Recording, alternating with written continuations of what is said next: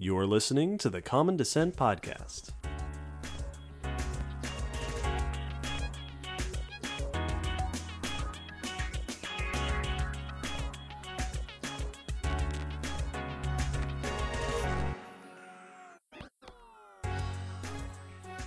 Hello, David. Hello, Will. And hello, listeners. Welcome to episode 72 of the Common Descent Podcast. Welcome back. Today's episode, we're going back to the water, and we are going to talk about some of the most iconic of ancient sea predators, the Plesiosaurs. Ooh, last episode we talked about a place that plesiosaurs lived. Yes, we did. Now let's zoom on in. Yeah, so we're going to discuss this ancient group of marine reptiles. It's extremely diverse, so we're going to go over some of the examples, talk about what features made this group unique, what features made them super weird, and what we do and don't know about them. But Will, what's a plesiosaur? So plesiosaurs are those paddle-finned marine reptiles that you always see drawn in dinosaur books whenever they're talking about what's going on in the ocean. Usually you'll see the versions with the long, snaky necks. Exactly, but that does not represent all plesiosaurs. No. But the paddle flippers do. Yes. So those big rowboat paddle arms and legs that you see, that's a plesiosaur thing. If you've heard of any plesiosaurs, on the long neck side, you've probably heard of Elasmosaurus. Yep. And on the short neck side, you've probably remember Liopleurodon. Yes. Hopefully from Walking with Dinosaurs. And not from Charlie the Unicorn. Yes. Yeah. And this episode was requested by our listeners, Talon, one of our patrons, Cool. and Jonathan. Thanks. So thanks. We're excited to talk about this. So we're going to dive into these, but first, some announcements. Announcements. As always, we still have a Patreon. Still going. Yep, Going it's strong. still there. We checked yesterday. And if you become a patron at a certain level, we like to shout your name out here on the podcast. So I have two of those names. So welcome, Barbara and Toad. Hello, Barbara and Toad. Welcome to the Patreon. I assume that Toad will walk around our castle and keep everything tidy. Keep the stars safe. See, my brain went X-Men. And That works too. Don't you people ever die. That's the only version of Toad. That's the first version of Toad that comes to mind. Welcome to the Brotherhood. Our other announcement for this episode is we are in October, so if you haven't listened to our spooky episodes that are out, go give a listen to them. We're doing it again, this time, Greek monsters. By the time this episode comes out, is available for download, we will have... Once this broadcast. Yeah, exactly. We will have released 3 of this month's 4 episodes. Yes. The first on harpies, the second on gorgons, and the third, and this feels like a spoiler because we haven't actually released it as of this recording, but will be out by the time this is out, hydras. Yes. And then there's one left. Yeah, so give it a listen. Let us know what you think. Share your thoughts about our thoughts on monsters. And that's going to wrap up our announcements, I think. I don't think we have much else to say. Chill time of the year. So let's just take a nice, easy pace and go into our news section. Every episode, we like to dip our fingers into what's going on in the scientific community and take a look at some of the more recent pieces of news and paleo and evolution and all those good categories. So, David, what do you got for us? Well, in the world of paleo news, a thing that we, I think, have somehow managed to not mention at all in our podcasting thus far is that SVP just happened. Oh, that thing. Yeah, so you remember 2 years ago we did an episode around this time of the year about the Society of Vertebrate Paleontology meeting. Every year there's a big meeting. That time I went and we reported on it because it was in Calgary. This year it was in Brisbane. Which is awesome. So we didn't go. Yeah. But it does mean that there's all sorts of cool news coming out from all the research being presented at SVP. And one of them has really been making the rounds for 2 reasons. Number 1, it's surprising. Number 2, it's about dinosaurs. Wow. Specifically, the biggest dinosaurs, the sauropods, long necks, long tails, big column feet. And, if this research is to be believed, beaks. Ooh. So if you've been following the paleo internetosphere, you'll see that there's been a lot of paleontologists talking about this idea of sauropods with beaks. Now, Lots of other dinosaur groups had beaks. We know that ceratopsians had beaks, pachycephalosaurs had beaks, stegosaurs had beaks. But it's not really ever been seriously considered, I don't think, that sauropods were beaked. This is research that was presented, not published yet, but presented at SVP, by Kaylee Wiersma et al., and we'll link to a link by an article in Science Magazine by John Pickrell. So here's the thing about sauropods, right? At the end of those long necks are these tiny heads, and inside the tiny heads are lots of teeth. Usually, small, famously like peg-like teeth. Yeah. Just gathering up as much food as they can, shoving it into their gullet. Well, the teeth are commonly found in isolated rows. So you're digging for fossils, and instead of finding a whole skull with teeth in it, a lot of times you'll just find the teeth. But not individual teeth, right? That's really familiar for paleontologists. Like, oh yeah, a theropod, a T-Rex tooth by itself. Sauropods, you will often find the whole row by itself, but still in position. No jawbone around it, just the teeth. So these researchers argue that something was probably holding the teeth in place that stayed around long enough while the flesh and stuff disappeared and the skull kind of broke apart. Something was holding the teeth in place and stopping them from becoming dispersed. In this study, they looked at 7 sets of teeth from a variety of different sauropods, and they looked at the skulls, so analysis of the skulls of a couple of famous ones, Camarasaurus and Europasaurus, for those keeping count. And what they found is in the isolated teeth, they saw that there is wear on the teeth, right? Wear from just being in the elements up against food and stuff, only about 50% of the way down the tooth. Ooh. Which suggests that something was covering the teeth. Another thing they noticed is that in the jawbones of the skulls they looked at, they found tiny pits in the surface of the jawbone, which is a feature that is sometimes linked to blood vessels that are feeding and nourishing extra tissue around the jaw. Mm-hmm. Now, the official term for a beak is, in this case, a rhamphotheca, usually a keratinized sheath that covers, part of the mouth. In this case, they say if there was a beak, you could have had these teeth sort of loosely attached to the skull, which they appear to have been, but not totally exposed. So currently, when we sort of picture how we reconstruct sauropods, we have them with these teeth sort of loosely sticking away from the jaw. They're saying, no, there was probably a keratinized sheath of tissue there protecting the teeth, which is important. You need your teeth to be covered in things to protect them from the elements, and also holding them in place. Interesting. It's an odd thing to try and look into because there are no modern animals that serve as a really good comparison for it. Yeah, that's what I was I've been trying to picture it as you're describing it, and it's very alien. Because there's no living animals that have teeth in their beaks. Yeah. Turtles have beaks, birds have beaks, so having teeth in your beak is kind of a weird thing. But we know other dinosaurs did it. Triceratops did it, and Stegosaurus did it. So, yeah.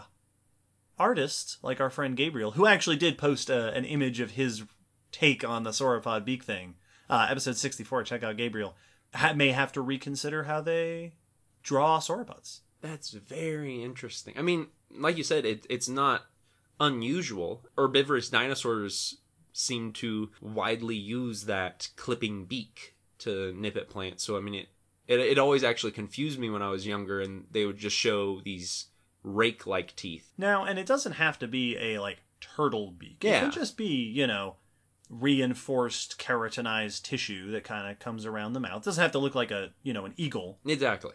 It can just be an extra little hard covering there. Very cool.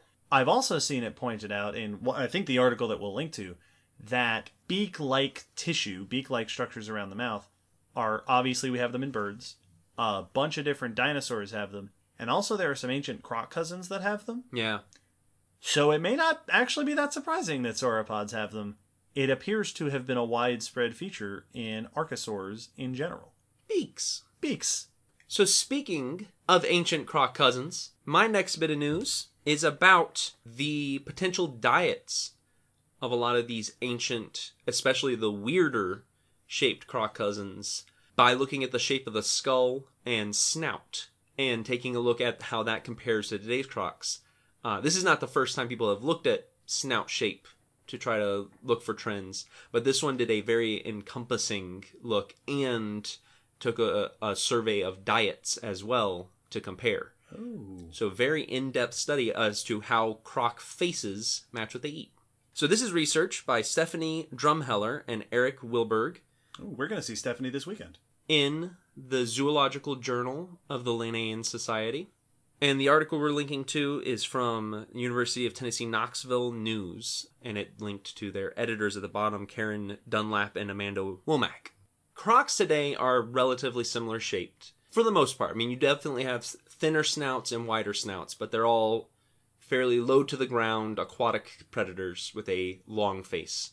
But ancient crocodilians and crocodilomorphs, their cousins, had a wide variety of shapes and forms, from completely marine to fully terrestrial, and all sorts of different shapes in their face that we don't see today as well. So the researchers wanted to get an idea of what these ancient crocs might have been eating by doing a very extensive study of today's crocodilians.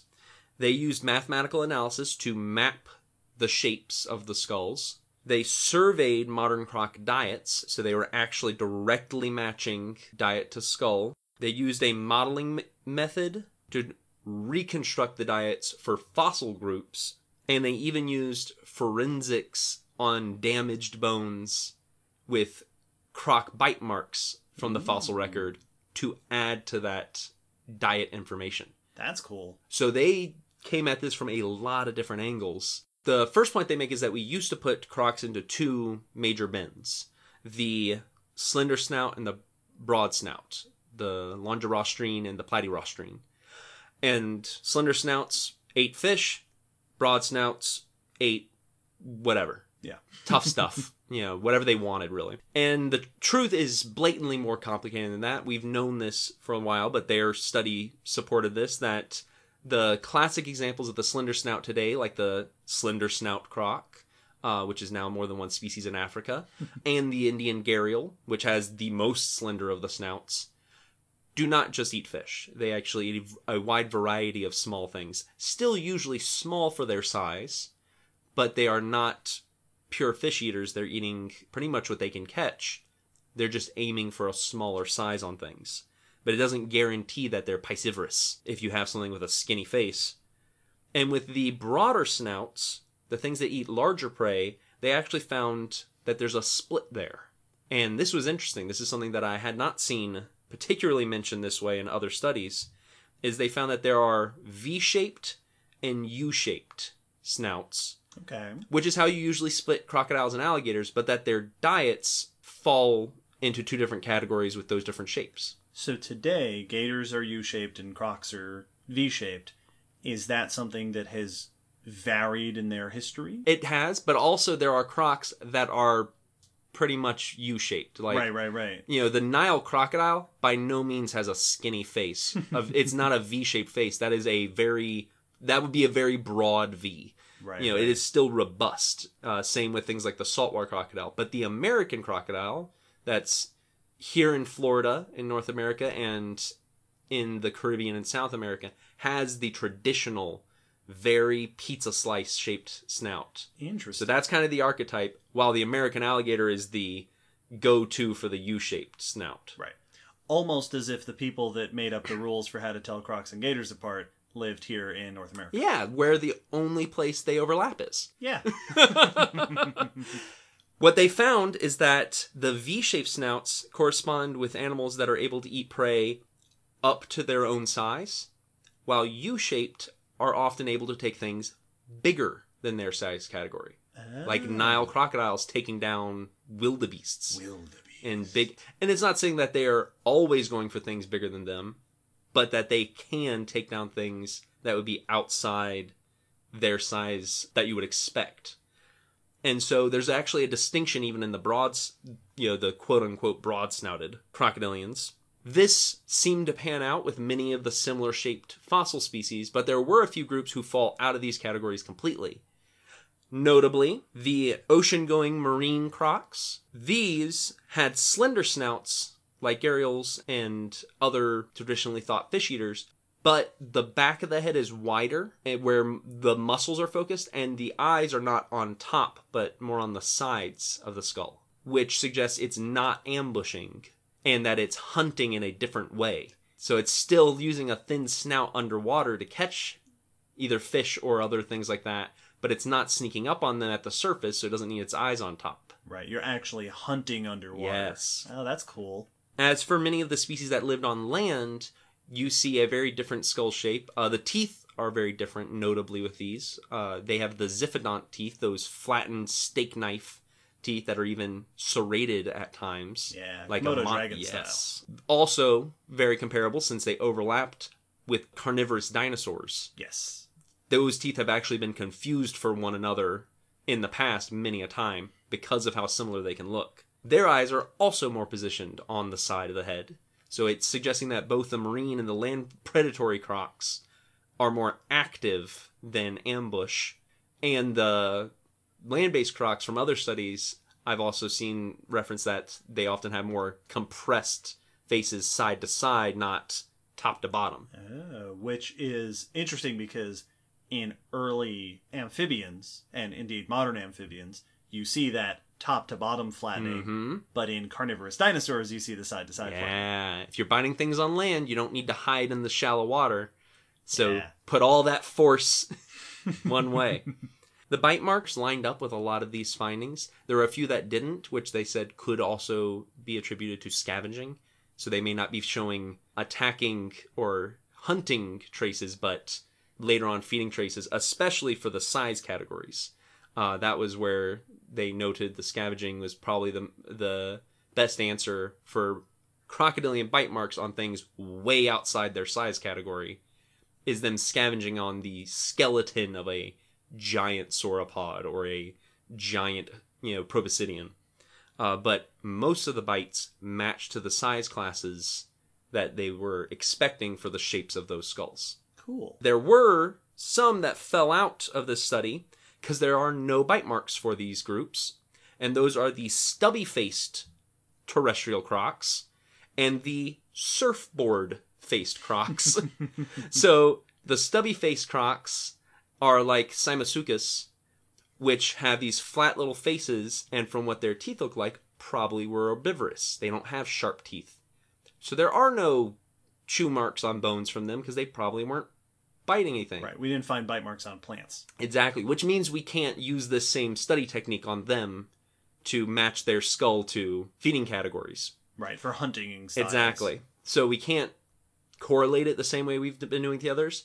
The other group we do think were predatory, the surfboard-faced crocs. There's a couple of them that had these just wide, flat, long mouths. Like with a pelican. itty-bitty teeth around it. And they think that actually, like a pelican, they may have had a pouch under the jaw, which modern crocodilians use to carry babies. But there's no bite marks from them because they very likely were feeding in a different way. Right. So they may not have been biting onto their things as much as scooping them up or some other strange feeding. So we don't get any hints from them using this study method. So those two are weird enough they did not fit into this analysis. It's always fun when you can find those morphological patterns. So you can look at the shape of a skull and go, oh, I already know a bunch of stuff about this creature just from the way its skull is shaped. That's one of my favorite things to show people is how we can decipher skulls by just looking at where the eye's placed, where are the nostrils placed, how big are different things, and that can tell you a lot about how an animal lived without needing to even know what it is.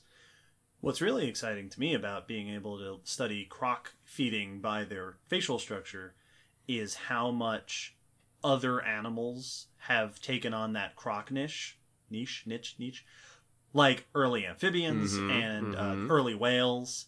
So that facial structure could potentially even be expanded out to other groups of animals. I'll be interested to see if anyone gets to try that. Yeah, that'd be cool. Neat. Well, my next bit of news is about mammoths. Hey, cool. Very small mammoths. Very recent mammoths. Very dead mammoths. So... As most mammoths are. This is newly published research about the disappearance of the very last mammoths on Earth. Research by Laura Arp, or Arpy, et al. In Quaternary Science Review, and we'll link to an article by George Dvorsky in Gizmodo. In episode 66, we talked about elephants. And Will brought up, if I remember correctly, the Wrangel Island mammoths. I did. Yeah, so at the end of the Ice Age, episode 25, all the mammoths disappeared, except for some. Most notably, there are a couple of islands on which mammoths persisted for thousands of years beyond the extinction of all the other giant mammoths. The most famous of these are the mammoths of Wrangel Island off of northeastern Siberia. And they're famous, one, because they were small, island dwarfism, episode 4, and famous because they are, based on dating of their remains, known to have survived until 4,000 years ago. That's ridiculous. Which means there were already the pyramids of Giza when these mammoths finally went extinct on this island. But dating also seems to suggest that you had mammoths, you had them, and then they were gone. That they relatively abruptly went extinct. And so many authors have wondered what the deal was. The classic idea of extinction is, habitat slowly declines, the animals get slowly less fit for the environment as the habitat changes, or less able to survive as the habitat deteriorates, and then they disappear. But here, it was real quick.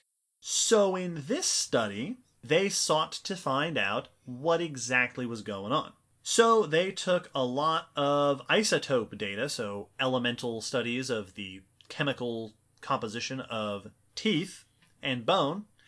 In this case, 77 different mammoths from Wrangel and Siberia, and comparing with mammoths from lots of other places, island versus mainland, older versus younger, to see what kind of differences they could notice. Cool.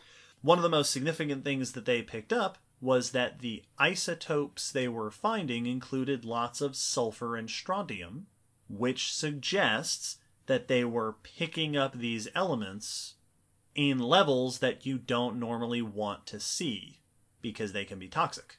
Which they suggest may have been from the weathering of the rocks on the island that they lived on. That because this is a time of rising sea level, you have more water making it onto the island, you have more precipitation as the climate gets warmer coming out of the Ice Age, you may have had more weathering, and those toxic sort of metallic elements and other toxic elements are more abundantly either weathering out of the rock or being washed onto shore from ocean water, getting into the soil, getting into the water. Okay.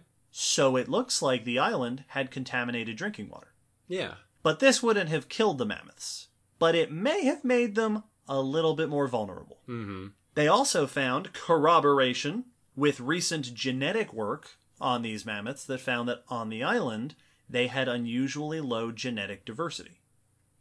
That normally in a big population you see a lot of variation in the genes. Here, you didn't see that. In fact, there are a lot of genetic chunks that are missing from these island mammoths that you don't see missing in other mammoths. A lot of anomalies. Notably, some of those missing genes, so that the lost genes, are related to fat metabolism. And the authors point out that the island was milder than the mainland of Siberia, so maybe they weren't relying on fat reserves quite as much as, if you're living up in the cold tundra and stuff. Again, low genetic variation, missing some genes from their ancestors, not the kind of thing that would absolutely, that's not going to kill them. They were doing okay. But it makes them weaker. It makes them less able to adapt to change. So these things together display the interesting result that, as they put it, Wrangel Island was able to maintain typical mammoth ecology despite changing climate, changing genetic diversity, compared with, there is another island, St. Paul Island, that was also a mammoth refugium almost as long, where they apparently were more susceptible to the changing environment and they weren't surviving as well. All of this makes them suspect that the extinction may actually have come down to one or a few significant events. That you had mammoths on the edge, right, on the brink, already weakened, low genetic diversity, chemical weirdness going on with their environment, and you could have had one bad year that just devastated the population. Interesting. It's always almost more foreboding to me when the answer to an event like that isn't, well, these new animals showed up. You know, because sometimes you get that where it's like, we had this animal and we didn't. And then at that time we didn't, we started seeing this animal. And they moved in and killed the old animal. Right. That happens sometimes, very cut and dry, invasive species. And indeed, the go-to animal for creatures like this is humans. Yes. But the authors point out that the earliest evidence for humans on the island is several hundred years after the mammoths go extinct.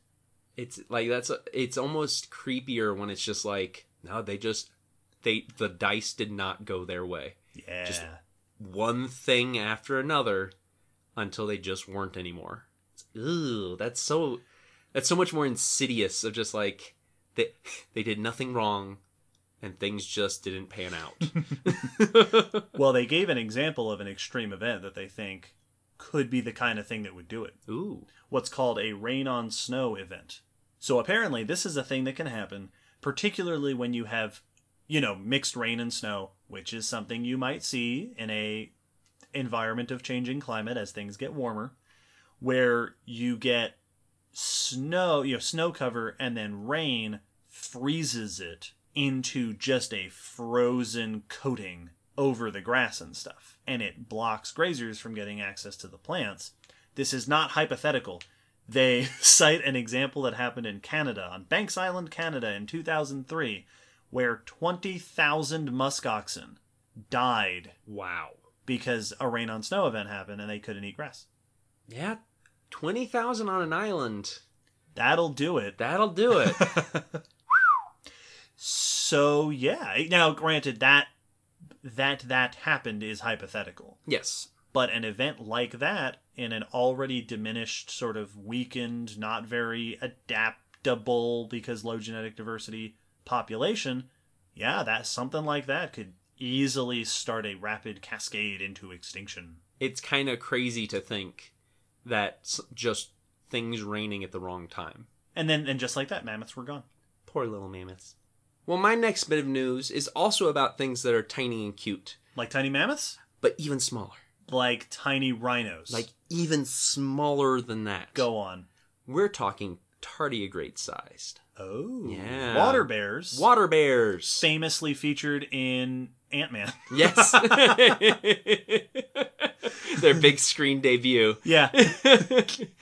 But we're not talking about tardigrades. Well, you lied to me. But almost. Okay. But not really. Okay. So. I'm hooked. So this is a study that is describing hundreds of preserved itty-bitty invertebrates that are real similar to tardigrades, but not tardigrades frozen in amber. So for anyone who is unfamiliar, tardigrades are these very small, like micrometer, yes, measured in micrometers, and they're kind of these pudgy. They're little invertebrates. They've got four they've got pairs. 8. Yeah, 4 pairs. They've got 4 pairs of legs, so 8 total little chubby legs. They look kind of like gummy bears. They do. And they move around basically like we used to think they were super rare, but they're all over the place. And they are just grazing on stuff. Just grazing on, when you walk through the forest, you're surrounded by them. This fossil has something similar, but new. This is research by George Poinar and Diane Nelson in Invertebrate Biology. The article we're linked to is also by George Dvorsky, also in Gizmodo. So, in this little chunk of 30 million year old amber, Dominican amber. From the Dominican Republic, there are some previous to this completely unknown creatures. And I say it that way because we don't know what these are outside of being little creatures. So this is from the Oligocene epoch. And these little things, like I said, there are hundreds in the amber. So they got a really good look at them. So these things resemble tardigrades very closely. They have 8 legs like them. They're pudgy and small, but they're not quite right. They have mandibles, which tardigrades do not have. Tardigrades have stylet mouthparts, which mean little piercing mouthparts that they graze on stuff with. Right. Like a lot of hemipteran bugs have like pierce plants and then they suck stuff up. And these little guys don't have claws, which tardigrades do have. Okay. So it's got mandibles and no claws. So it's not a water bear. But it's something close, so they dubbed them mold pigs. in honor, as the article says, of its portly and porcine appearance. I love it. And its diet of fungi. Oh, interesting. Yeah, so these are truffling little invertebrates. And these are very small. Like you said, we're in micrometers. 100 micrometers long, which is about as big as the smallest of tardigrades. So it's very small, but it is tardigrade sized. It seems like it preferred warm and moist environments where it fed on the fungi as well as other small inverts. So it was not a picky eater from what they could tell. And they were actually able to get a lot of information about them because of how many they had. Lots of behavioral stuff, including not only their anatomy, but reproductive behavior and growth. They can actually see that they shed their skin to grow. Ooh. Yeah. So interesting little creatures that they not only named a new species, not only named a new genus, but a new family. That's pretty cool. That's a big deal. So this is now in the family Silomorphidae, and it is Silomorpha dominicana. Wow, a whole new family of life. Yes, like, that's why at the beginning, new weird creatures. Yes.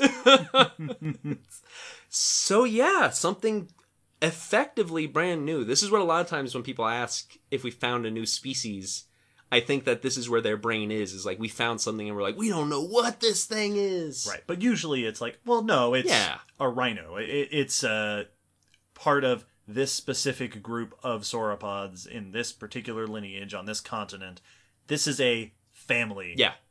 This is something that they will have to hopefully find more of to maybe narrow down exactly who it's related to. And what an incredible... We've talked about this before, those lucky invertebrate folks. A piece of amber. Yep. With hundreds, like enough to characterize life cycles and stuff. What a lucky find. Yeah, and that's not even everything that was in the amber. They also found pseudoscorpions and nematode worms, the fungi, as well as protozoans, all inside this amber chunk. That's so cool. It's ridiculous. So yeah, cool, neat stuff. And I believe that wraps up our news. Oh, goody. So at this point, we're going to take a small breather so that we can dive down and join the Plesiosaurs and talk about these weird marine reptiles. Can't wait.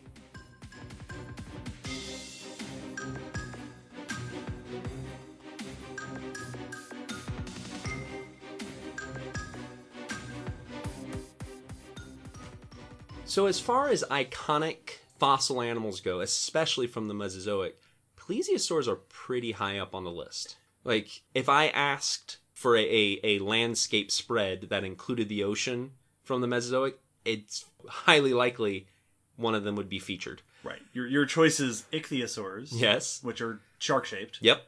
Mosasaurs, which are episode 51. Mm-hmm. Or plesiosaurs. And plesiosaurs, even though they are so iconic, there's a lot about them that is often either misrepresented because the famous form with the long neck is what everyone thinks of, but that's not all there was.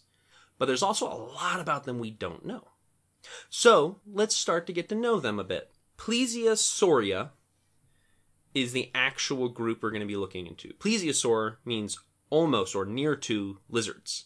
Because when they were discovered back in the 1820s, they were thought to be closer to normal reptiles, lizards-like reptiles, than the already discovered ichthyosaurs. So, nearer to lizards. So it's a weird name for them now. But back then, that was the mentality. Famously, one of the most complete early specimens, I think it was the second of Plesiosaurus ever found, was found by Mary Anning, 1823. We know that now. The people of that time did not hear about her additions to that study as much as they probably should have. Nope. But she did not discover the very first one. It had already been described, but she discovered one of the most complete, which gave us a lot more information about its anatomy. And man, did Plesiosaurs freak people out back then. Because they are super weird. There was one quote in one of the websites I looked at that says, to a still unidentified paleontologist. So they did not have the source of this. So maybe this is not legit. But the quote was saying that someone, when they were first describing plesiosaurs, described it as a snake threaded through the shell of a turtle. That's kind of how I've always described them. Yeah. Because their bodies are very sea turtle-like. They're very sea turtle. They're sort of broad and wide and kind of flat with the 4 paddles. And the long-necked ones had this long neck sticking out. Which is weirdly snake-looking. Like, the face is very snake-like. And people did not quite know what to do with them. And so we misunderstood these animals for a long time. They're kind of like the ocean version of a lot of dinosaurs, in that mosasaurs are lizards, ichthyosaurs are shaped like sharks. Mm-hmm. There's stuff to compare them to. Yeah. Right? Plesiosaurs are so weird. We have no modern analog. No. For these weirdos. Sorry, Scotland. Yeah, exactly. No modern, nothing living that is shaped like these creatures. Episode 46. But they were hugely successful. So these were dominant throughout the majority of the Mesozoic in the oceans. From the latest Triassic right up to the very end of the Cretaceous. And so we're talking a span of over 135 million years that these were just owning most of the ocean. They witnessed the decline of the ichthyosaurs and the rise of the mosasaurs. Yes. Actually, the entire lifespan of the mosasaurs. Yeah, like, hugely successful. They also were not just marine. There are specimens found in freshwater habitats. Cool. And they are global. They're found everywhere, even on Australia. Like, everywhere. So this group was doing extremely well. We just, have lots of questions because they're so super weird. So let's go over what makes them so weird and so notable. Like, what is a plesiosaur? So the first feature is that squat body that David was mentioning. That is pretty across the board for plesiosaurs. They had this very stout, very stiff, almost turtle-like. It's not a shell, but ribs that go all the way around, and rigid, which we see in a lot of ocean life that doesn't want to wiggle as they are pushing through the water. They have a short, stubby tail that may have been finned, but this is very debated because there's only some evidence for this, and not all of it's agreed upon, and one of it has been lost to time. Oh no. So, back in 1895... Wilhelm Dames reported a specimen that had what looked like soft tissue imprints around part of the flippers, but also around the tail. Ooh. And around the tail, there was what looked like a diamond stain in the rock. Like a bat tail? Like a little... actually... like a cartoon dragon little tail almost. Oh, like a full... Like a little diamond around the tip of the tail. Like a demon tail. Yes, exactly. Like it had this little, very small, would have only been maybe a rudder fin. For whatever reason, that specimen was painted over. Oh, no. And they don't want to strip the paint for fear of damaging the chemical remains. So... no one else has gotten to describe that potential soft tissue, so it's basically Wilhelm's word against no other specimen ever having found the same impression. I wonder if some of our newfangled techniques like fluorescent imaging and such could get through that. I don't know. Yeah, I have no clue. There are a couple of instances where bones have seemed to suggest the presence of a tail fin, where the spines on the vertebrae are more compressed or more pronounced and suggest that there might be a fin there, similar to what we see in marine crocs and mosasaurs and ichthyosaurs. But once again, no one has said, oh yeah, obviously. Yeah. It's debated. So you'll see artistic reconstructions with a little round, smooth tail, and then sometimes with a little itty-bitty finned tail. It's so weird for a secondarily aquatic, so descended from land-dwelling ancestors, vertebrate to have a short tail. Mm-hmm. Like whales and dolphins, episode 41. Mosasaurs, episode 51. Ichthyosaurs all have long tails. Like sharks and most fish tend to have long tails. Pinnipeds are kind of like that. Walruses, seals, and sea lions. Where they're actually flapping their feet back and forth. They've moved them to where the tail would be. Right, they're replacing the tail with the feet. Yeah, and they can't even use their back feet to walk anymore. Like a sea lion can still bring those up underneath and flop around like a sea dog.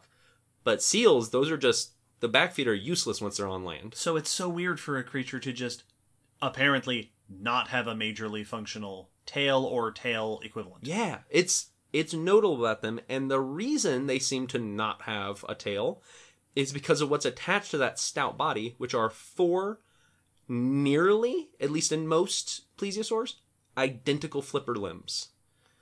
So their limbs are like, if you've seen the front arms of a sea turtle, those paddle-like limbs, but they have 4 that are shaped the same. So while sea turtles have 2 little back flippers for their back feet and big flippers for their front arms, plesiosaurs have 4 big ones. Interesting. Yes. How they use those has been a huge question, because no animal today that swims has anything remotely shaped like that, with nothing else, to push them. Right. Like whales have huge front flippers, but then they're using their tail in the back. Yeah, they've completely gotten rid of the back limbs. And even a lot of, like sharks will have their pectoral fins up front, and then, smaller fins down the way. Anal fins and fins down the way. But, even sea turtles, like you said, have little back flippers. Flapping with the front, steering with the back. Yeah. Which has been suggested here. So there have been multiple techniques to try to figure out how they were swimming. The most fun, I believe we actually mentioned in a news. I think so. Is they made a robo plesiosaur. Yeah. They 3D printed some fins, put it on some motors that can slide it in the water up and down like it's flapping, and then rotate it to put different angles. And basically they just kept messing with it until they found the most optimum energy efficient stroke. And they put dye in the water to see how the water was moving around each flipper. And basically the main questions were, are they flapping in unison? Are they flapping only a pair? Is the front flapping and the back are steering like sea turtles? They just have really big steering flippers for some reason. Are they flapping out of sync with each other? Or something else? Are they rowing? Are they, what are you doing when you only have flippers for steering and propulsion? And what the robot told them is that it's more of like, they are alternating their flaps, but it's basically the back one follows the front. Okay, like an undulation. Like an undulation almost, with only 2 points. And the reason for that is that as the front one makes a wake, every stroke it makes 2 little wakes, and the back one threads between those wakes and uses the wake of the front to create its next wake and avoids the turbulence by flapping that way. I wonder if competitive rowers that's do something similar. I have no idea. Yeah. I don't know. I can tell you something does it similar. The only other animal that they said uses this technique are dragonflies. Dude, when you were talking about flapping and stuff, I wanted to make a dragonfly comparison. I was like, nah, that's totally different. Tell me about dragonflies. So dragonflies have 4 wings, and they use a very similar flapping pattern where they work through the wakes, the turbulence of the wing in front. So they're underwater dragonflies, just real big. Listen, I love my mosasaurs, but plesiosaurs just got so much cooler. Sea dragonflies. Yeah. The next part of their features is where I have to do a little bit of terminology, because that's all pretty standard for all of Plesiosauria. The whole diversity. But once you get past the body to the face, it gets real weird.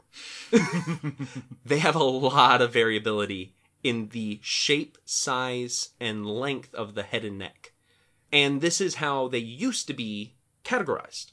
So Plesiosauria used to be split into 2 groups. The Plesiosauridae, which are the long-necked, small-head plesiosaurs that have the typical look of Elasmosaurus and Plesiosaurus, the ones that you usually see in pictures. Right, the long necks of the sea. And then the Plesiosauridae were all the ones with big heads and short necks. Liopleurodon style. Kronosaurs, the big, almost croc-looking, but with those weird flippers. Right. Very like a mosasaur. They always, when I was a kid, I always used to confuse them, where you have, their heads are very mosasaur-like. Yeah, another very whale-esque reptile. Yes. Big head, big predator. But big arms instead of tiny arms. Yes, exactly. But nowadays, studies have shown that those 2 body shapes have evolved multiple times on both sides from various groups, with short-necked big heads evolving from long-necked little heads, and vice versa.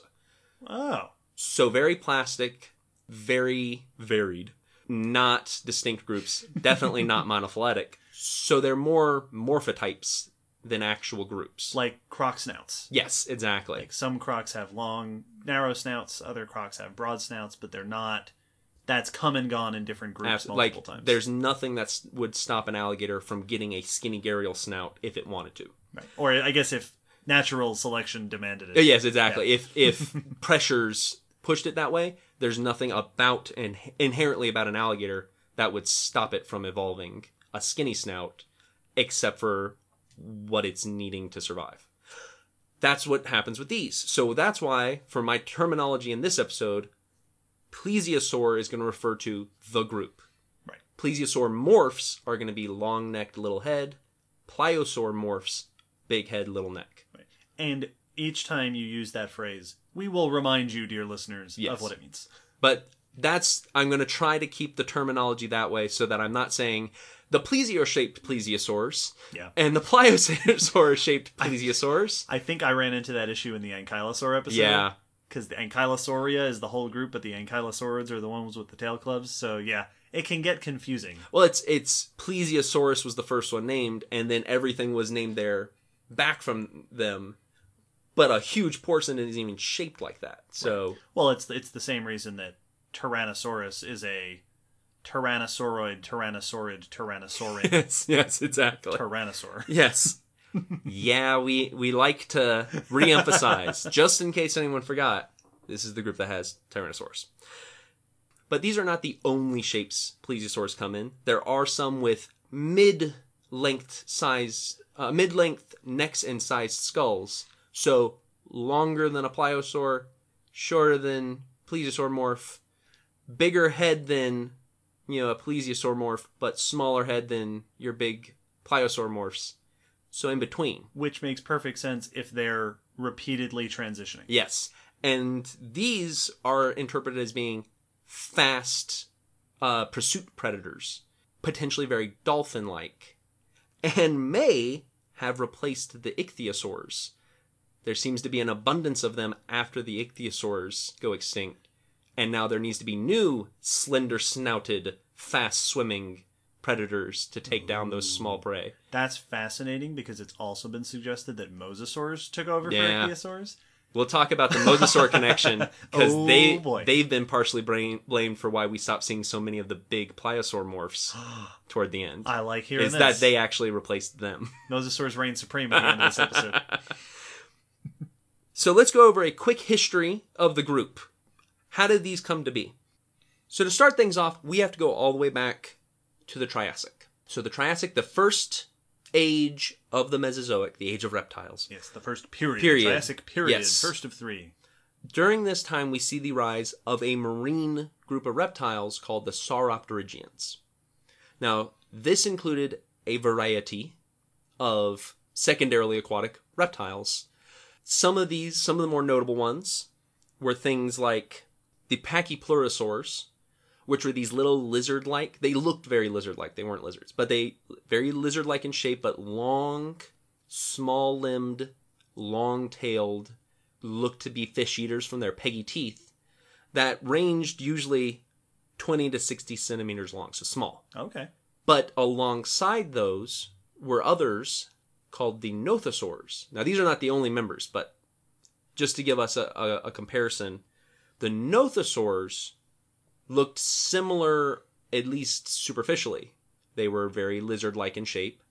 They have long necks, long bodies, sharp teeth for grabbing fish, but they seem to have used their limbs to swim much more, while the Plesiosaurs seem to use their tails much more. Okay. This becomes important from what you were pointing out, that many aquatic animals seem to use their tail. Not many seem to focus on the limbs as much. Nothosaurs seem to be going a route where they were using their limbs to swim much more. This is there's actually a fossil evidence of them pushing themselves along the sea floor. Oh, cool. Trace evidences of them using their hands that way. So a lot of marine animals, it may be weird to say that they're using their tails to swim, but like if you picture a shark, the tail is doing most of the propulsion work. Yes. The fins are there for steering. Yeah, all the fins are there is to make sure they're going the right direction. And whales are very similar. Mm-hmm. Like you're maneuvering, you're spinning and steering and turning with your flippers up front, but propulsion is in the back. Yes. We, surprisingly enough, do not swim with our tails. We swim with our limbs. So that's what I mean by propelling themselves with their limbs. It's the way you swim. Right, like a turtle. Yes. Where you're moving your limbs to push yourself through the water. Nothosaurs seem to have been doing that. It's also supported in their skeletal structure. These actually got quite big. The biggest ones got to be like 5 meters long. Wow. So these were notable. And were likely, during the Triassic, some of the largest predators. There's another group of Sauropterygians that may be related. Both Nothosaurs and this next group have been suggested as ancestral. And I've seen even things that suggested that Nothosaurs were ancestral to the next group, which was ancestral to Plesiosaurs. Right. This is all that sort of early Yeah. plesiosaur ancestry. These are either close to or directly or almost directly linked to plesiosaurs. The next one are called the Plesiosaurs, which look almost identical. Long necks, paddle-finned. Nothosaurs had obvious feet, even though they were very likely webbed. It's very much seems like they could probably pull themselves out of water. Plesiosaurs look less so. That they were probably almost fully isolated to the water. And they had very plesiosaur-like shapes. Bobosaurus is one of the notable ones of them. That just looks like a fairly short-necked and medium-sized head plesiosaur. But they were very coastal, and so they had not yet taken over the open oceans. And they were medium in size. From everything I saw of them, they don't seem to have gotten as big as the plesiosaurs will get. And then, at the very end of the Triassic, true plesiosaurs.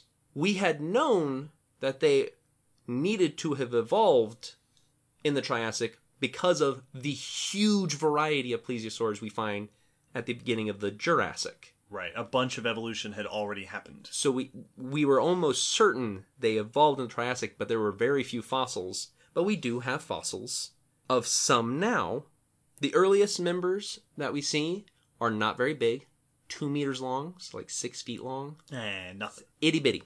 They actually seem to be more back when they were categorizing things by the Plesiosauridae, more along that lineage. So big heads, short necks. Bigger head, shorter neck, but not giant croc head yet. But small. This was some of the earliest specimens were found in clay in Germany. And the important thing about them showing up right at the end of the Triassic is that at the end of the Triassic, all the Sauropterygians die out. Episode 15. Except the Plesiosaurs, which eke through that extinction. So much the same way that the Triassic period, episode 15, showed this big diversity of archosaurs. Mm-hmm. Early dinosaur cousins and crocs and stuff. And then after the end Triassic extinction, the dinosaurs are the ones that took over.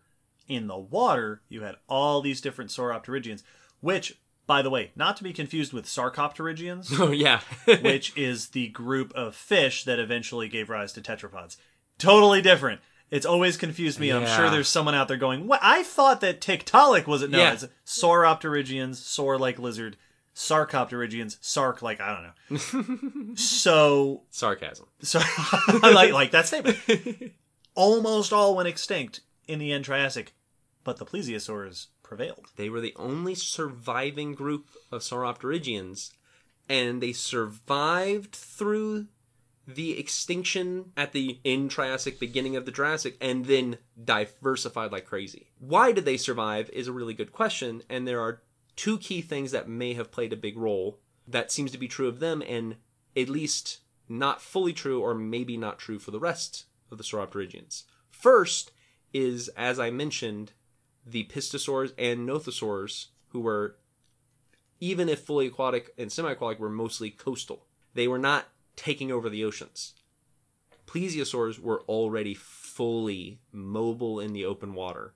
They were open water animals by the Triassic.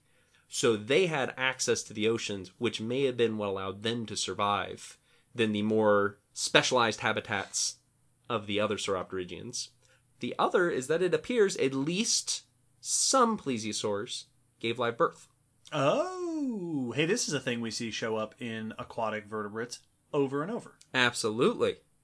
Polycotylus, a specimen of Polycotylus, which is a plesiosaur found in Kansas, preserved an adult female at almost 5 meters long, so decent size, that had a preserved fetus inside.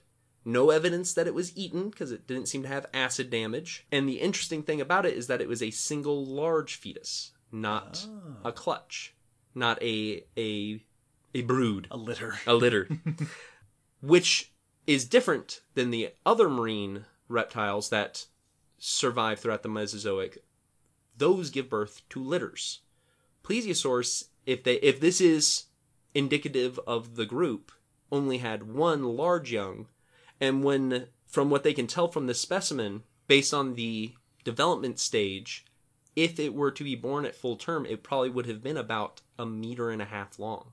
Wow, so that's like an elephant. Yes, like one big baby instead of, puppies, a whole bunch of puppies. Yep, which you can lose a few of. Yeah. One big baby, like elephants, usually indicates parental care. Ah. And often is associated with group animals. Social, if not hypersocial, at least group... tolerant. Gregarious, yes, Yeah, group tolerant. Which could mean that plesiosaurs moved in pods of sorts. Or at least there is evidence that the young might have done that in the shallows where their fossils are found from time to time. Interesting. Listeners, send us your suggestions for what to call a group of plesiosaurs. Ooh, yes. Yeah, a plunder. That's my vote. I like that. Yeah. I like a plunder. One really cool thing about how fully aquatic plesiosaurs had gotten and how it's notable from other Sauropterygians is there was a study that looked at their inner ears, which I think we also mentioned in the news. Interesting. Maybe. I feel like we did. Where they looked at the inner ears of various marine reptiles, ancient marine reptiles, and they found that they closely resemble modern marine animals in that the near-shore specimens, similar to Nothosaurs, the more crocodilian-shaped individuals, have inner ears like a crocodilian. Oh. Inner ears are important because they are your sense of balance, which in the water, where you're moving in 360 degrees, is important. The fully aquatic plesiosaur the long necks, had ears more similar to turtles, which are, as they called them, as they said, flew through the water. The ones that are gliding through had very turtle-like inner ears, sea turtle inner ears. The pliosauromorphs had inner ears like whales. Oh. Who also have big heads and short necks. Huh. Which they think the short neck is the key because their inner ears are especially tiny compared to the others. So these were as ocean-going as our big ocean-going animals today. Cool. So as we move through the Jurassic into the Cretaceous, plesiosaurs are basically just doing great. They're diversifying. They are globally occupying the oceans and waterways. But we also see a trend in their size. They get bigger. Not all of them, but in general, at the beginning, they are relatively small, and then they get huge. For instance, some of the early specimens, for one of the plesiosauromorphs, like Thalassiodrakon, was only like 6 feet long, and is one of the earliest known plesiosauromorphs. Long neck, small head, 6 feet long. As long as me. Itty bitty. It'd be adorable. You could put it in a pool. The pliosauromorphs, one of their earliest members, Romalosaurus, was just a mere 20 feet long.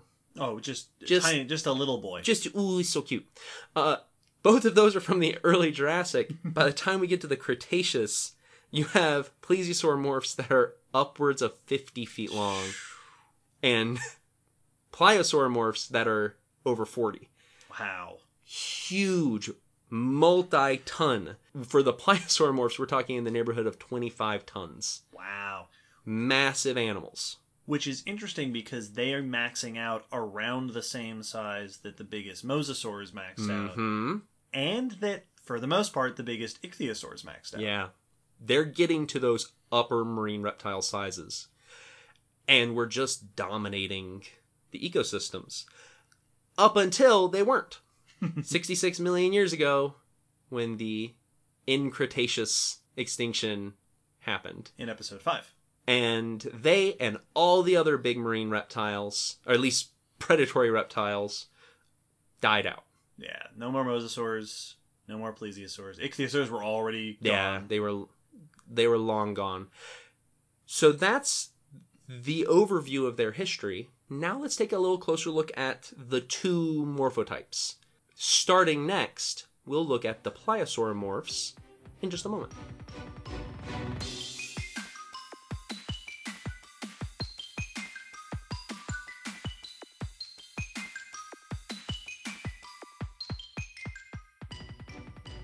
So to start off, we're going to look at the big-headed, short-necked pliosauromorphs. We're going to start with them because I want to save our long-necked individuals for last, because those long necks are a whole topic on their own. So let's start with the slightly more straightforward. Start with the ones that are kind of whale mosasaur shaped. That are like big whale crocs. Yeah. Like, ooh, these things are... They're obviously big apex predators. There's nothing about them that doesn't scream apex predator. These skulls can be over 6 feet long. For the biggest individuals, I saw a couple of things that said they can almost reach 10 feet. So, massive. These are things with heads longer than your bed that, if you're listening to us while you're in bed, isn't. You could be in its mouth right now. Yes, you wouldn't even know. Massive jaws, big teeth.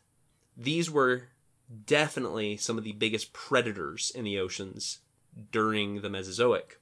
Now, the name pliosaur is interesting because I saw one source that said it meant Pliocene lizards, which is weird because they're not anywhere near the Pliocene. But then every other source I looked at said that that's not at all what it means. That it actually means, plio means more lizard. Yeah. Pliocene, I'm pretty sure, I don't have it in front of me, but it's more recent. Yes. Yeah. So, in case anyone comes across that meaning, that site is... Ignore that part. Wrong. Moor lizard was named by Richard Owen in 1841 Heard of him? because, much like the plesiosaurs, the plesiosaur name before it, they thought this was closer to crocs and everything. So, almost lizard, more lizards. And if I remember correctly, and correct me if I'm wrong, the Sauropterygians, so this whole group that includes all these critters, are, their own major branch of the reptile family tree, but they are nearby the Lepidosaurs, which are your lizards, snakes, and tuataras. Yes, and when I was looking at I was tempted to put a section into, let's talk a little bit about where Sauropterygia falls on the tree, and one of the areas that it falls into, depending on the phylogenetic tree you look at, is the Pantestodines, so the Turtles. The turtles lineage, which means it was all over the place, and this is a plesiosaur episode, so... so either they are a not super close, but still kind of close cousin of lizards and snakes, or they are a distant cousin of turtles, in which case, who knows where they belong. I saw some things that were like, they're almost surely somewhere in Archosauria, or close cousin to it, and then I saw others that didn't have that anywhere on the tree that I was like... So, Sauropterygia. Who's to say? This is why we started there. here's the reptile family tree, and here's Sauropterygia. Yes. Now, just to go over a couple of the examples of these pliosauromorphs, we'll start with Pliosaurus. Okay. The original, the one named for the group. The eponymous. The eponymous. The hippopotamus. I know that joke gets made every time the word eponymous gets used. Not when I say it. But I always find it funny. Pliosaurus was a Jurassic specimen, one of the largest actually, which is, one of those cases where the first example is one of the more impressive.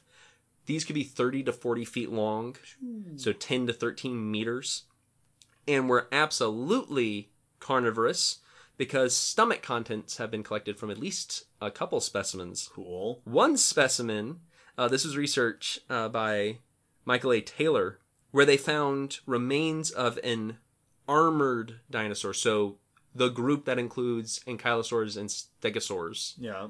Some member of that group left 2 scutes and another piece of bone that is associated, but can't be confirmed as from the same individual, but it's definitely dinosaur, were associated with a skeleton of one of the Pliosaurus. It can't be confirmed that it is stomach content because of the disruption of the bones and some of the degradation, but it is potential evidence that this likely scavenged on a drowned dinosaur. Not likely pulling it into the water. Right. But that it was eaten bits of it. And there are bite marks from these big predators on other fossils. So we know they were hunting, but they may have even been eating dinosaur bodies. 2 of the most famous, though, that most people will hear about, that we've already thrown the names out, is Leopleurodon and Kronosaurus. And those are 2 of the big names and 2 of the largest of the species that have this body shape. There were plenty of smaller pliosauromorphs. Things like Cryonestes was only 10 feet long. So there were a few that were very small comparatively, but a lot of them got huge. Leopleurodon and Kronosaurus both are in that over 30 foot size range. I want to emphasize that for Leopleurodon, because even if you did learn about it from Walking with Dinosaurs, they really overestimated the size. Yeah, don't they say that it's 80 feet 80 feet long. Yeah. Which it's not. It's not. It's very much not. The reason that the size got so messed up is if you use the skull size and scale it to what would be a normal body, it would be 80 feet long. But pliosauromorphs have ridiculously big heads. Okay. When you see some of the reconstructions, the artist drawings and skeletons that are fully put together, it's like a body and a head seesaw, where it's almost the midpoint is the neck. It's, if you were using normal sized faces, this is a monster the size of almost a blue whale. But if you're using the other weirdos that it's related to, it's 30 to 40 feet. Still massive. Like, this is a big, big predator. And we know that at least Kronosaurus fed on other plesiosaurs, because there are bite marks preserved on the skull of an Australian plesiosaur, Eromengosaurus, which the report said it actually can't be affirmed whether it survived the attack or not. Oh, So it might have gotten bit in the face and then swam away.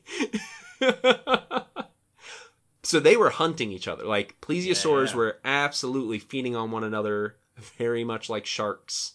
These were big, scary predators with a notable bite.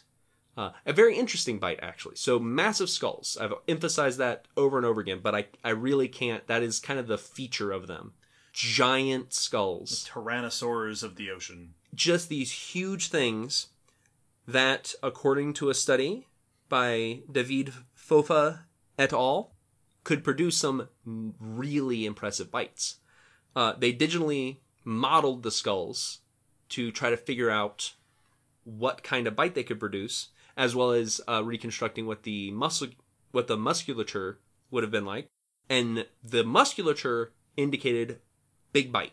Interestingly enough, the skull is fairly flexible, especially in the snout area.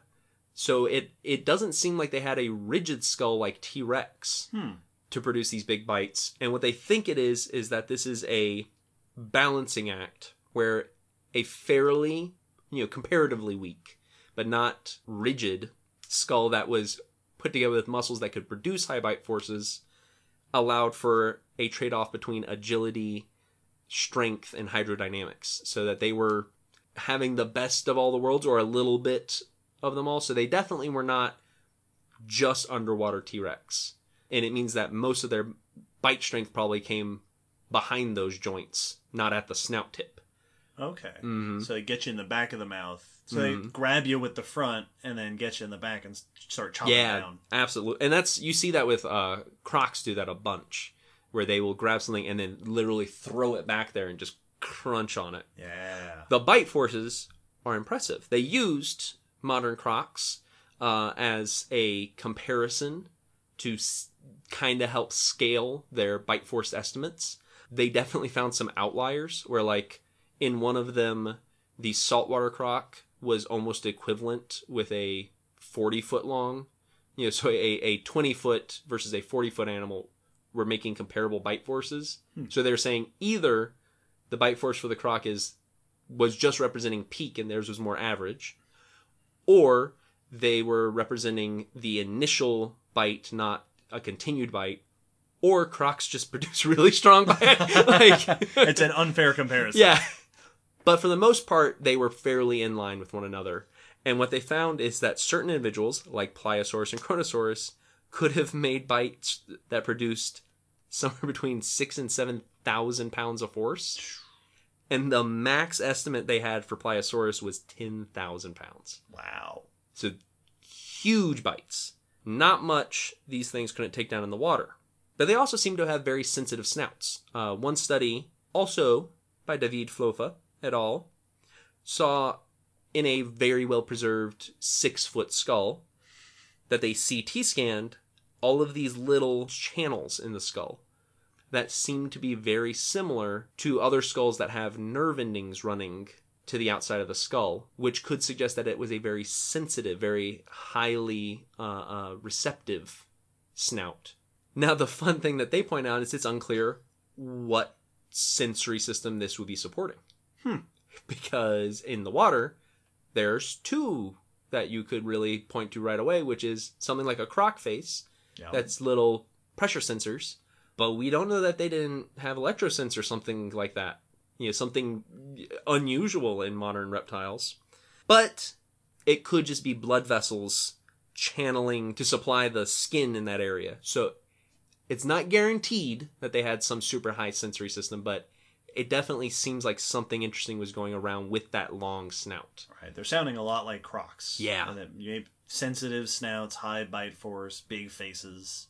And that made them dominant predators in the ocean until toward the end of the Cretaceous.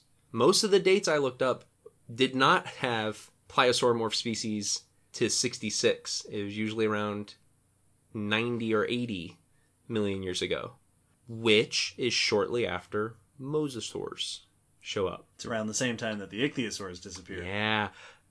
A lot of sources I looked at suggested that that is connected. I didn't see any official, definitely there's a correlation, but a lot of people seem to have the hunch that mosasaurs may have pushed these big plesiosaur predators out of their top predator spot. Which makes sense because, that's a similar morphology, right? Big heads, strong jaws, dominant aquatic predators. Yeah, I could definitely see. Easy to imagine competition between them. But the rest of the Plesiosauria does make it to the end of the Cretaceous. Okay. Just most of those had longer necks. So the plesiosauromorphs, the long-necked, little-headed plesiosaurs, these are what most things just call plesiosaurs. Like, yes. I've also seen some that call them the elasmosauromorphs. Yeah, I've seen that. I've heard them called elasmosaurs. Yes, the elasmosaurs and the pliosaurs. The terminology is all over the place, partially because these are not distinct groups. You know, if you were to use the actual group names, you'd be like, oh yeah, the cryptocleidids. Or what? The what's? You mean plesiosaurs. Right. You know, and so there's not a clean terminology for the groupings. These are very, very famous. As I said at the beginning of the episode, they were some of the earliest of the marine reptile fossils we found. They also feature, because they were some of the early famous ones, they also feature prominently in a lot of early schlocky dinosaur movies. Yeah, they do. So like 1 million BC has Is where it's like flipping the raft. Comes up on the beach and its snaky neck is attacking people. Yeah. Yeah, they've become very iconic, not always in the best way. Some of them are really fun. There's an Attenborosaurus. Yeah, there is. Which is one of these. This is a 16-foot long one. You know, so just a couple thousand pounds. This one's fairly small. Yeah, no big deal. But then you get into the Cryptocleids, and this is a whole group. Cryptocleidus being the most often referenced one. Eponymous. Which get up to be 25 feet long and up to 8 tons.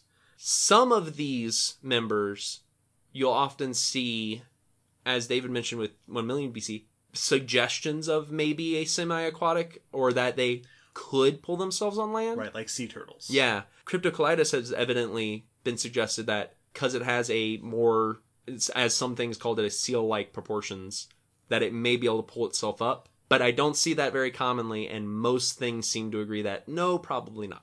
Yeah, it seems like it was one of those early popular ideas, but more recently, I've never heard anyone seriously arguing. You'll see it pop up if you go look up plesiosaurs after listening to us here, you'll still see it suggested here and there. Yeah. But it's usually not backed by research, and it's not the common idea. Especially when you get into things like the Mauisauruses and the Elasmosaurids, which are huge. These are 50-foot long, over 10 tons. These are massive, massive animals. Mauisaurus was one of the biggest plesiosaurs toward the end of the Cretaceous that's ever been found, especially by weight. This was a truly big, whale-esque plesiosauromorph. But the elasmosaurs are by far the most famous, other than Plesiosaurus, even though a lot of times when people are talking about Plesiosaurus, they're often pointing to an elasmosaur. I saw that a number of times when I was looking for pictures. They're like, yeah, Plesiosaurus. And I'm like, no, that's definitely not, because that neck's huge. Elasmosaurs, which include Elasmosaurus, have some of the most notably long necks of this whole morphotype. These individuals are often seen with measurements like having a 34-foot long body, 22 feet of that being neck. Wow. So the neck alone is 7 meters long. Alberonectes, another elasmosaur, has an equally ridiculous neck, just slightly longer, like 23 versus 22, but has over 70 vertebrae in that neck. Wow. I saw a couple of references that said 72 to 76. But Who's counting? more than any other vertebrate. Yeah. That's pretty cool. This is a ridiculous neck. Which brings us to the really big question. Why the long necks? Yeah. Like, there's an article that made the same joke. I made that in my notes, and then I found that when I Googled it. But why? Why in the world? What are you doing? What are you doing with these long necks? These long necks are so ridiculous that the first time Elasmosaurus was put back together by Cope, which we mentioned. You know that guy. Yep. In our Bone Wars episode, 58. Edward Cope put the head on the tail, so it was a short neck and a long tail. Which, from, the standing across the room, makes a lot more sense. Absolutely. Like, how many animals have tiny tails and super long necks? And not only does that make sense just as far as animals go, it also makes sense hydrodynamically. That's right. Way more hydrodynamic than having this long pole sticking out in front of you that you're going to push through the water. So even though Cope was, publicly humiliated. Yeah, embarrassingly wrong. At the face of it, and especially because these animals were still fairly new. This was only 1868. So we weren't even 50 years since we've known about these weirdos. It was still not a common idea that these long neck things were swimming around. So what were they doing with these necks?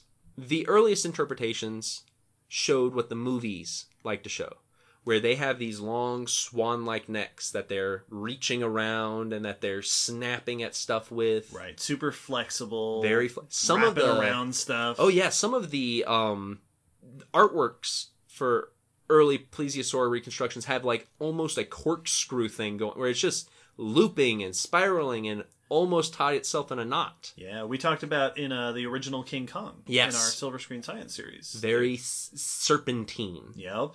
Because that's what the suggestion was, is that these were effectively sea turtles with a snake body up front that they could use to snap at fish and strike and, pluck things out of the air like with their swan-like necks. But none of the evidence supports that. In fact, it seems that they had extremely inflexible necks. That their necks were fairly rigid. Not rimrod, not completely straight, unable to move, but they were not tying themselves in knots. They were reinforced. The bones of the neck are very tightly connected. They're not fused, but they are connected with a number of articular surfaces and seem to have had lots of muscle. So don't think skinny snake, think big trunk of a neck going down, supported. The muscle would have made it strong, but it also would have made it pretty inflexible. If you work out a muscle area, you start to lose some of the motion there because muscle's in the way. So, based on this new information, how much could they use the neck? Is the first question, is what could they do with it? And from the looks of most of the research, they could not lift it up much. Okay. They couldn't bend it up toward the sky, but they could bend it down very well. And so they could arc it toward the sea floor much more than they could lift it up toward the surface. Now, side to side seems to differ depending on the research. Some say not much. Some say decently. One said preferably. So there seems to be some variance there. There are even some with particularly weird necks. Some species of groups like Romalosaurids actually have asymmetrical vertebra, where, as it says, the tops of every other vertebrae in the neck bulges out to the right. What? So they may have had like a side-necked turtle thing going on? Weird. Where they preferred one direction? And it's seen in all the specimens of the same species. Huh. So it's not a weird malfunction. So they could only turn to the left. Yeah, As their whole is just turn to the left. they aren't ambi-turners. And they Yeah. And another group, the Leptocleidids, also show a similar structure, and they're on opposite sides of the phylogeny. So this was evolved separately. Oh. Weirdos. Yeah. They're just weird. So, fairly stiff necks, could only bend in certain directions, more so than others. Definitely was not doing the swan-like S or snake-like striking poses. So what were they doing with it? Well, the first question is, how in the world were they swimming with it? Yeah. What are you doing? You put a phone pole on your face and then you're going to push it straight through the water, which physics-wise is obviously a bad idea. That's a whole bunch of surface for drag, and it's just not going to work. You're not chasing anybody down that way. Yeah. But they were making it work somehow. So there have been some suggestions. Some of those have shown that the necks worked better at different speeds. That, for instance, at slow speeds, it caused a ridiculous amount of drag and would have been very inefficient. But at higher speeds, it actually works differently. And they were able to draw some parallels between their neck and modern long-necked birds that strike it into the water. That the long neck actually can become more hydrodynamic when you're moving at a higher speed. And so this suggests that they may not have been coasting around in areas, but traveling long distance. And this was an efficient neck for long distance open ocean high speed, but maybe not, or a relatively high speed. We're not talking like barracuda so much, but blue whales are very fast, even though they don't look fast. Moving long distances. There's also some research that shows that the shape of the neck angling down may have acted like a hydrofoil similar to the curve on the wing of a plane and created lift and helped the plesiosaurs move, the elasmosaurs particularly, move without having to push themselves up. So they're generating their own lift so they can devote their flippers to just pushing forward. Yeah. Weird! Which you see in other open ocean animals like oceanic white-tipped sharks have ridiculously long pectoral fins. The two big ones up front are like plane wings for the same reason. If you're swimming in over the abyss, you don't want to constantly be pushing up and wasting your energy, so you just want to glide through the water. Cool. Yeah, so it actually looks like swimming's not too bad. Now, it gets really bad as they bend the neck. Like, if they start to turn it in any direction while they're swimming, all their efficiency goes away. But at slow speeds, they could have swam with their necks bent more easily. So it's more likely that while they were moving quickly over long distances, the neck was held relatively straight. And at slower speeds, they could be moving the neck around. So you are traveling across the ocean, neck forward, a little bit down, which I've seen reconstructed, and I never thought about. That little arc. Yeah, it forms a little arc. And then when it's hunting time, maybe you slow down and you're moving your face around looking for food. Mm-hmm. Now that's where we get into the interesting solutions for how were they using the necks as predators.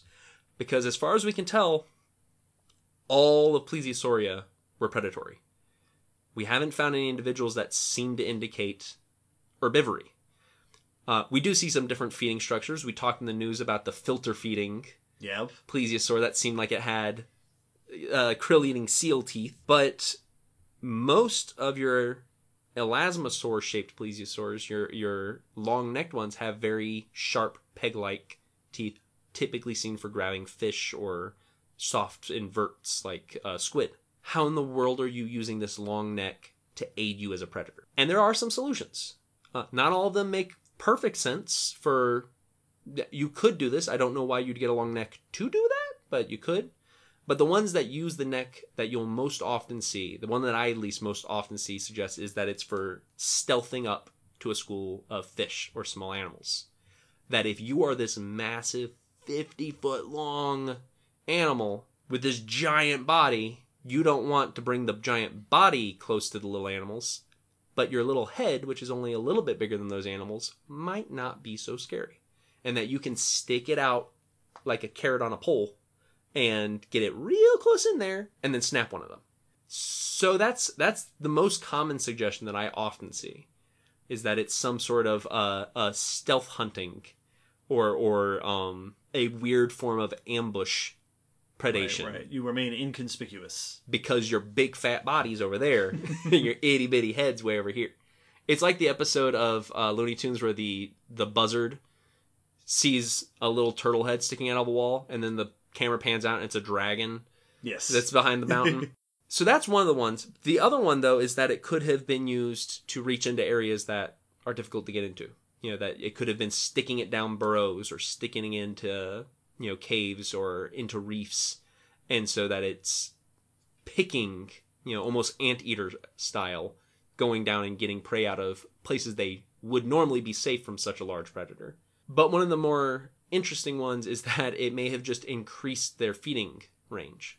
Right. Which is something I've seen suggested for sauropods as well. Yep. Is that I don't need the long neck to reach my food, but now I can stand in one spot and I can feed over 50 feet of grassland by swinging it side to side. They may have done the same thing as sit down on the sandy bottom and then just look for food and then pick up and move on to the next spot as they pick for food while their body sits still. That is the way that I actually imagine that is them slowly cruising over the sea floor and sweeping the head. Yeah, like a radar signal. Grabbing, sweeping back and forth to grab things.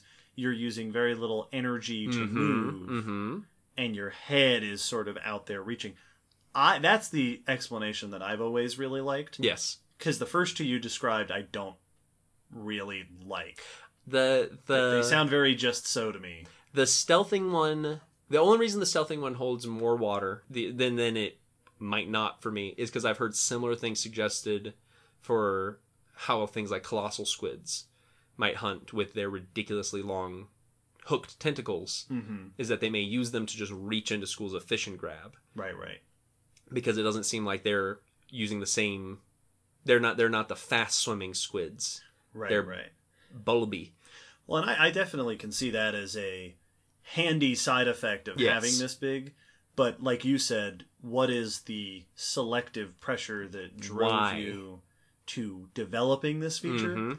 I very much like the sauropod style, where it's, I plant myself here and I can reach all of these trees without taking a step, and then I walk over here and I can do it again. And the only thing I've seen that people have brought up that tends to poke holes into that one is on the more rigid models of the neck. They might not have actually been able to swing it as much to quickly sweep an area. But I do really like that. It's kind of, as one source I read called it, predatory grazing. Yes. But a lot of people have also pointed out it could be display structure. That's true. That you could have this long neck partially as a way to show off, and that there could have been displays all along down. It could have been colorful. You could have blushed, colors, but that just the size of it could be impressive for the opposite sex. Or these are not flexible, flimsy necks. They could have been fighting with them like giraffes do. Like giraffes. Yeah. These big muscular necks could have actually been wielded. Yeah. So they may have had, most likely, way more than one purpose. Right. For anyone who doesn't know what we're talking about, go to YouTube and look up giraffes fighting. Giraffe necking.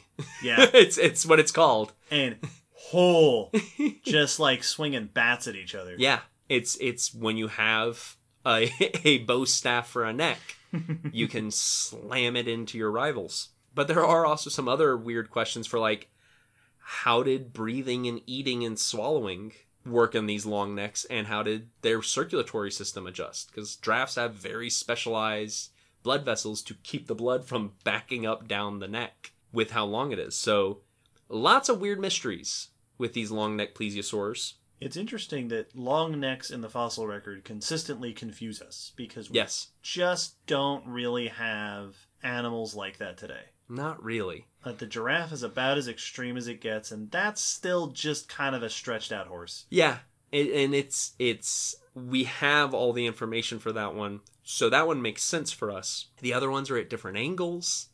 Yeah, they're thin, they're really long. They're horizontal, they're not reaching up. Yeah, it's something that has been very popular in life history, but just today we are lacking it. Yep. It's very, very, very weird. Well, the last thing I want to mention before we wrap up our discussion is one of the coolest bits of information I found, which is that there is evidence of skin impressions. Oh, fun. One specimen of Plesiosaurs, which was a fairly short-necked plesiosaur morph, actually left skin impressions which suggested that it had little rectangular or trapezoidal scales. Ooh. And even seemed to have left the outline of some of the flippers. That's very cool. Yeah, so we even kind of know what their skin might have looked like, at least on this one. The other interesting thing it showed is that the tail was almost part of the body, and that it was this little stubby fat tail. So the body just came into this teardrop shape at the end of the tail. It did not have a distinct little tail sticking off, which is how most artists draw them, is with this little stubby blended in tail. Right. Practically no tail at all. Yeah. So they probably weren't using it for much of anything. There's lots of other cool specimens. We're going to put up lots of pictures in the blog post. But that's a pretty good overview of plesiosaurs. We've covered a lot of the ocean critters. Yeah. We've done sharks. We did whales. We did the evolution of whales. Yes. There's more to talk about in all these groups. Oh, absolutely. There always is. We did mosasaurs. Yes, we did. And now plesiosaurs. So there's a notable absence in that list. Let us know what else you want to hear about. Absolutely. Listeners. So yeah, well, hope you enjoyed learning about these weirdos. But before we sign off, one last little bit, because we have a patron question. Ooh. Now, mentioned at the beginning, we have a Patreon. You can also ask us questions at certain levels that we'll answer here on the podcast. So our question for today comes from Angie, who said, if you could be bitten by any radioactive prehistoric creature and assume their powers, what animal would you choose? Think Spider-Man. Angie would choose short-faced bear or Meganura. So Meganura are the griffin flies. The big dragonfly cousins. From the Carboniferous. What a cool question. Yes, I like this question. Oh, man. If I could get the powers from a radioactive prehistoric creature, what would it be? Now, if we're thinking Spider-Man, Spider-Man totally cheats, because Spider-Man's only, like, really spidery powers are crawling on walls. Yeah. And web-slinging, which he invented. Yeah, which he does not do biologically. But, keeping in the spirit... I had to think on this one for a little bit. I'm, though, going to have to lean a little more man-spider than Spider-Man. For any comic book fans out there, you might know, but you know what we're talking about. There's a moment where he transforms more fully into Spider and gets 4 more arms and fangs and hair all over his body. We're talking Man-Bat as opposed to Batman. Yes. That's the way I want to go. I want to be more Killer Croc, but yeah. Cuz I want to look like him. But it's still, if I were bitten by a radioactive prehistoric creature, my 2 choices would either be a Caprisuchus or Borosuchus terrestrial croc cousin, or a giant sloth would be really cool.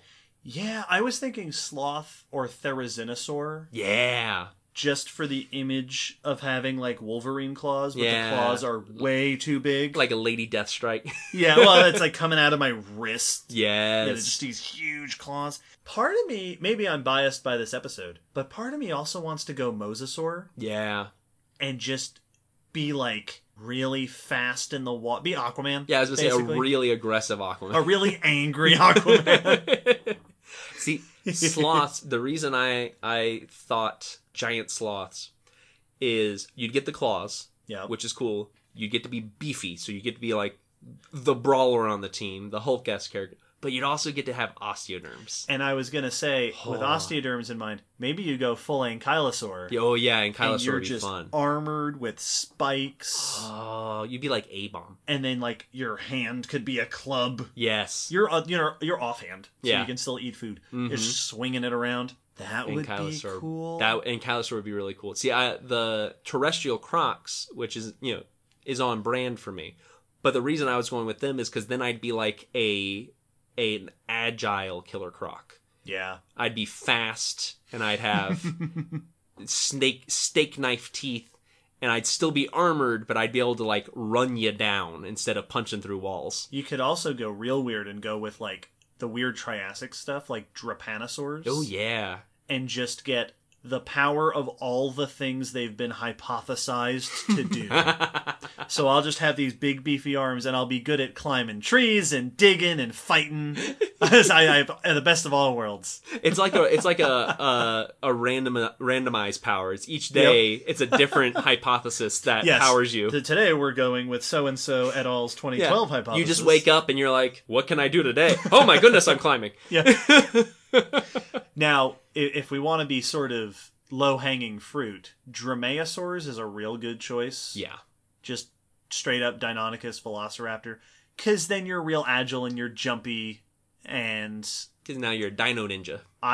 you're a dino ninja. I'd be fine being covered in feathers. Oh, yeah. Fine with that. I would be beautiful and deadly. Yep. Which and what else could you ask for? Oh, you'd be able to do, like...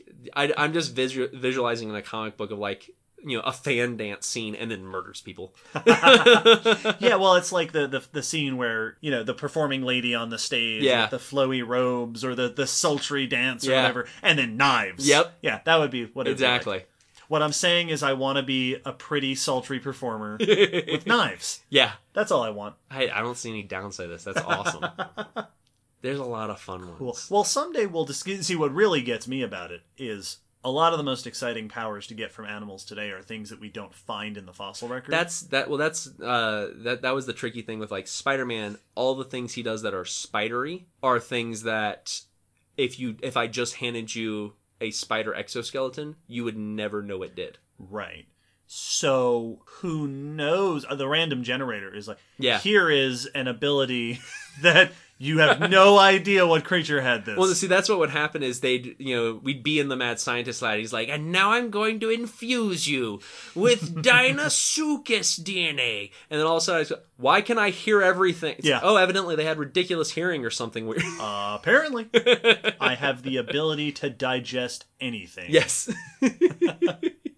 That's a fun question, Angie. In fact, hey, Baskin Coyle, what would you choose? What prehistoric superhero would you be? And what would your name be? Oh, yes, names. We don't have time to think of names right now. I'm terrible at names, so we'll have to. We should settle on and make two. Yeah, all right. Yeah. We'll pick our favorites and we'll come up with it. We'll share them and then we want to hear all of yours. Great question, Angie. Thank you for that. And that's going to wrap up the episode. That's about it. That's it. So, as usual, check out the blog post. Lots of pictures going to be in the blog post. There's tons of cool examples, so I'm going to try to put a bunch of them there. Let us know if you have questions. Let us know if you want to hear more. Thanks again to Taylin and Jonathan for suggesting the episode. Check in for Spooky. Don't forget, it's about to wrap up at the end of the month. And we release episodes every fortnight. Next episode, episode 73. Yeah. Who knows what that... Oh, actually, I know what that one's going to be about, and I'm so excited. I just remembered in this moment what that episode's going to be about. Oh, you're all going to love it. So check in then to see what David's all excited about. I'm so excited. I got so caught up in this episode, I couldn't see the forest for the trees. Goodbye, everybody. Bye.